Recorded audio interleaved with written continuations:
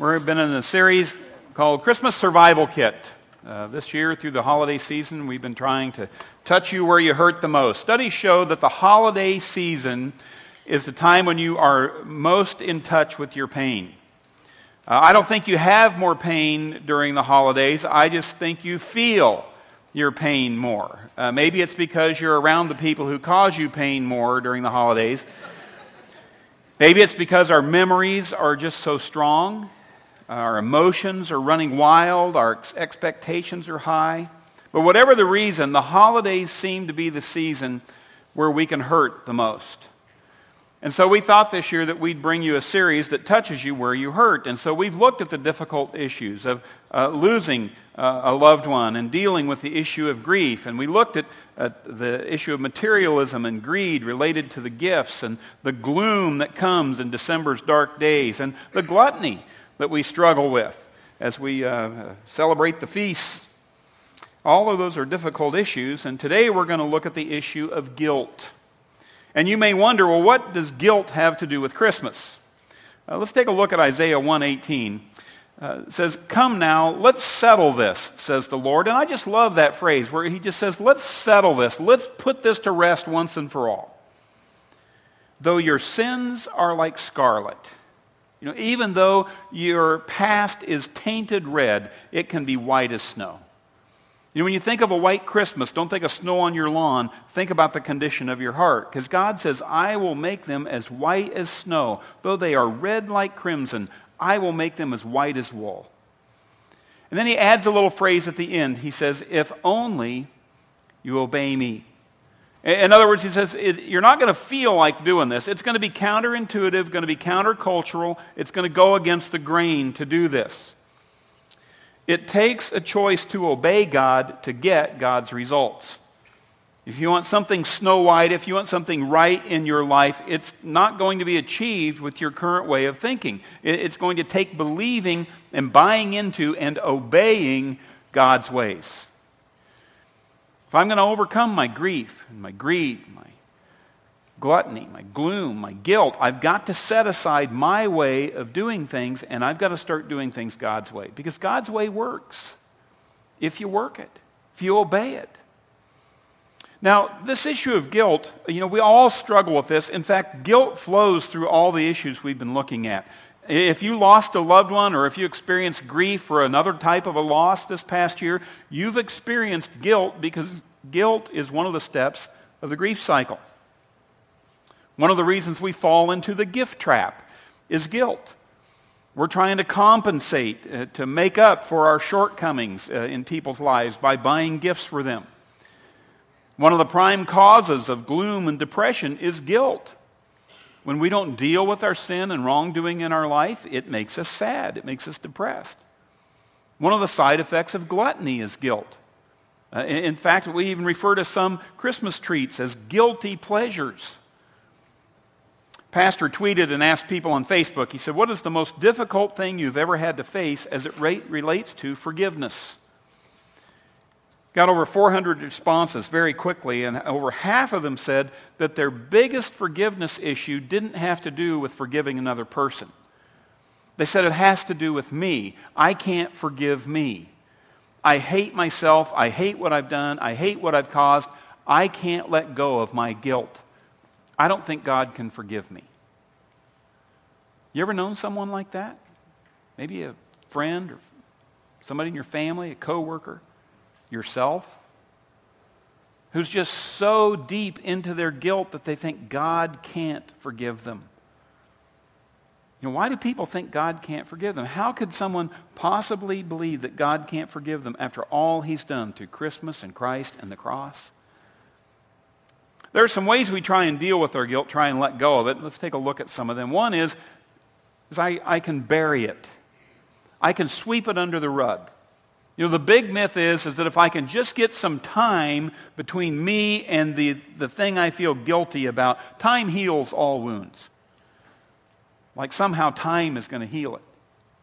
Time doesn't take care of guilt.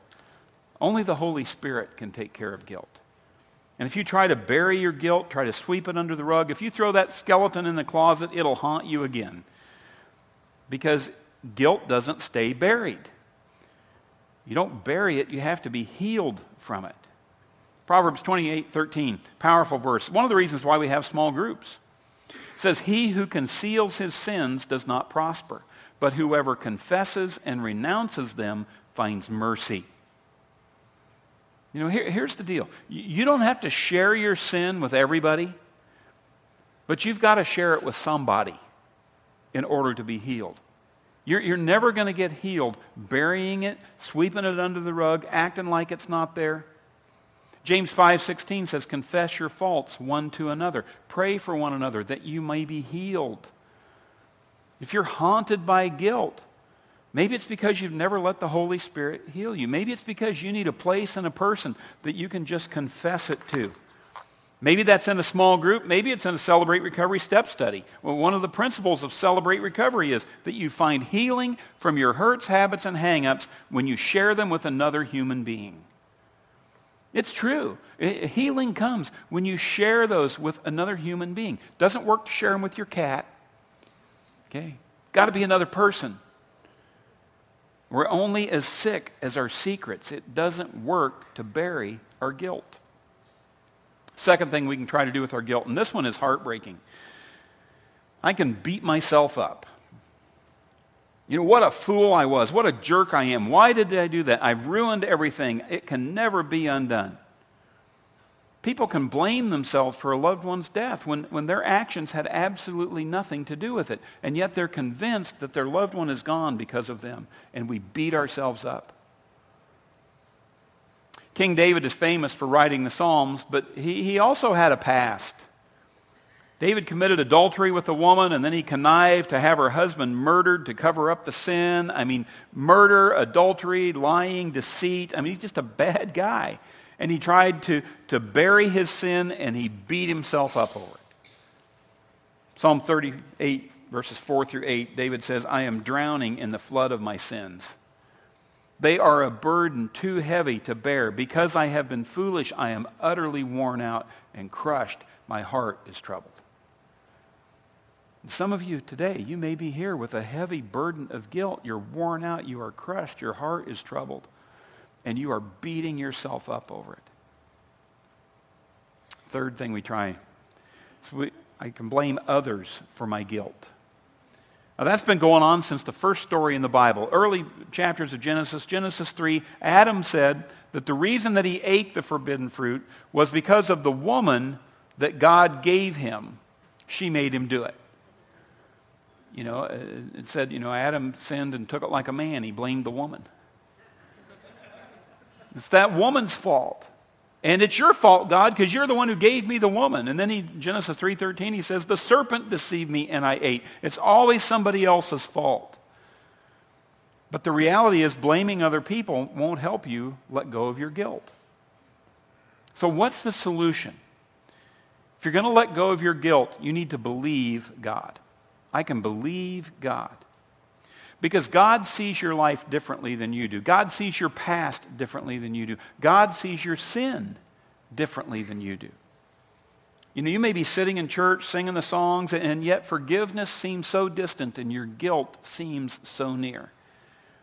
Forgiveness doesn't become a reality in your life until you believe what God says about you. So what does God say about you? Well, let's look. 2 Corinthians 5:17 says this. "Therefore, if anyone is in Christ," if anyone is a believer in Christ, he is a new creation. "The old has," say it with me, "gone." Oh, the old has gone. The new has come. You know, my job today isn't to help you to make your guilt go away, because your guilt's already gone. You just don't believe it. You know, I've got to get you believing differently today to see your life in a new reality. You are new in Christ. The old has gone, the new has come. You've just got to believe that. Now, how do we get past our past? What I love about the Bible and God is that God uses people with a past to help people with a past. And all of us have a past. God knows that the only way we're going to be convinced is if He uses somebody with a past. And so God picked people, really bad people. Do you know over half the New Testament was written by a guy who was a murderer, a serial killer? And it wasn't just random acts of meanness, it was genocide. He was trying to exterminate all the Christians. His name was Paul. And by God's grace, he became the Apostle Paul. He was a murderer, a blasphemer, and yet the Holy Spirit uses Paul to write almost half the New Testament. God picked the guy with a past to help people with the past. What does he say? 1 Timothy chapter 1:13. It says, even though I was once a blasphemer and a persecutor and a violent man, I was shown mercy because I acted in ignorance and unbelief. The grace of our Lord was poured out on me abundantly, along with the faith and love that are in Christ Jesus. And I want to highlight this next phrase because it is so crucial. He says, here is a trustworthy saying that deserves, say it with me, full acceptance. Full acceptance. That's what you and I need to do. We need to fully accept it. You know, God says our need for full acceptance, that comes first. You know, we want it to be a reality in our lives and then we'll accept it. God says, no. You need to accept it in order for it to be a reality. And here's the truth that God's trying to tell us. Christ Jesus came into the world to save sinners. Paul says, of whom I am the worst. I mean, Jesus Christ came at Christmas to save you, to forgive you, to remove your guilt. And before you think it's not possible, Paul, the guy with the past, says, it is possible. You just need to accept it. Let me give you a few tips here on how to help you get there. First thing, you've got to stop trying to earn forgiveness. You cannot earn forgiveness. And even though we come to church and we hear these messages of God giving a free gift of Jesus Christ, too often we think, well, you know, I think God's got a naughty and a nice list. You know, I mean, I've heard the song, you better watch out, you better not cry, you better not pout. I'm telling you why, because you're going to hell. You better behave yourself because he's making a list. He's checking it tight. No, wait. That's the other guy. You know, you're at church and there's a verse in the Bible or a song about forgiveness and you're about to respond, and then you hear that voice in your head saying, that's not about you. You're on the naughty list. You're on the naughty list. You're guilty. And if you think you have to earn God's forgiveness, then you'll make others earn it from you. You know, we're not struggling with forgiveness because of the incident. It's because we've never received forgiveness. God's total forgiveness of you. And at the root of unforgiveness is unbelief. You don't believe God has rescued you. Now, I'm saying this very respectfully, but many Christians do not understand the gospel. They don't understand that Jesus Christ came to save sinners. Christ didn't come to condemn you. He came to save you. Look at John 3:16. For God so loved the world that he gave his one and only Son, that whoever believes in him shall not perish but have eternal life. Okay, we're real familiar with that verse. Real familiar with that. Look what comes next. For God did not send his Son into the world to condemn the world, but to save the world through him. Whoever believes in him is not condemned. But whoever does not believe stands condemned already because he's not believed in the name of God's one and only Son. See, it's a matter of belief. You know, Jesus Christ paid for all your sins, paid for the sins of the world when he died on the cross. They're all paid for. Jesus himself on the cross said, it's finished. He said, it's paid in full. And so people don't go to hell because of their sin, because sin has been paid for. People go to hell because of their unbelief, because they don't believe and receive the forgiveness that God offers them. I mean, there's not a scripture in the Bible that says, stop sinning and you will be saved. Not there. Scripture says, believe on the Lord Jesus Christ and you will be saved. Because it's about your belief. Ephesians 2:8-9, it is by grace you have been saved through faith. This is not from yourselves. You're not going to earn it. It is a gift of God, not by works, so that no one can boast. You can't earn forgiveness. All you can do is accept it.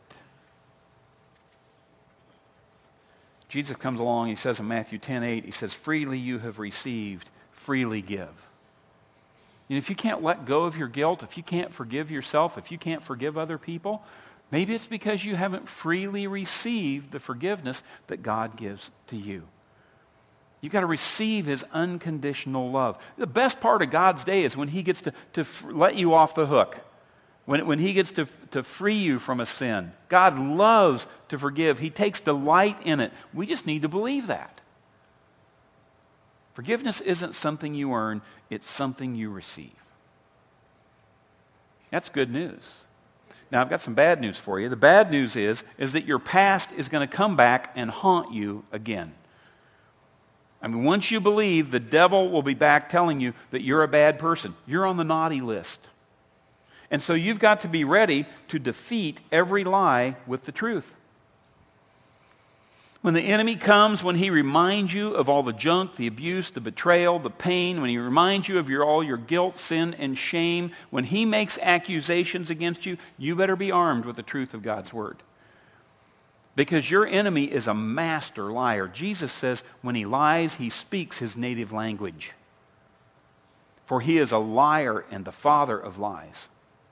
Revelation 12 tells us that Satan literally stands before God day and night accusing us of our sin and wrongdoing. I mean, it's just what he does. He's the accuser. And God's not listening to him because he knows what Christ has done on the cross. So then the devil comes and he puts that in our ear and we fall for the lie. And we're right back where we started with our guilt. And so you've got to be armed with the truth of God's word to defeat Satan's lies about your guilt. You know, the devil accuses you. Remind him of 1 Corinthians 1:30. Let's read this one out loud together. Christ has made us right with God. He made us pure and holy, and he freed us from sin. I mean, that is just so amazing. Do you know the Bible doesn't talk about God forgetting our sin? The Bible says that God remembers our sin no more. That's different than forgetting it. If God forgot sin, then he wouldn't be omniscient. He wouldn't be all-knowing. You know, God doesn't forget anything because he knows everything. But what God does with our sin is he chooses not to remember it anymore. Because it has no effect because of what Christ has done. And so if you want to be like God, you have to choose to remember it no more.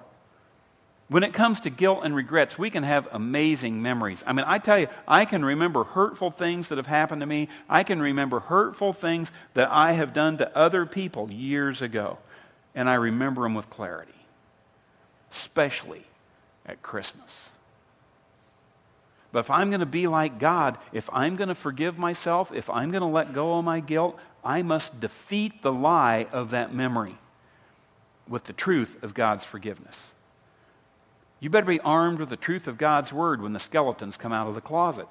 And it's going to happen. It'll happen today. It'll happen tomorrow. It'll keep happening. And I can't stop that from happening for you. But I can arm you with the truth. And anytime the enemy raises up an old memory, an old accusation, the Bible says God will raise up a standard against the enemy. And the standard is God's word. And so I want you to know it. And I want you to, just claim this verse, claim the strength of this. Just stick your name right in this verse. Christ made Kelly Walter right with God. He made Kelly Walter pure and holy, and Kelly Walter freed from his sin. I'm not guilty. I'm pure and holy and free, and so are you if you've trusted in Jesus Christ.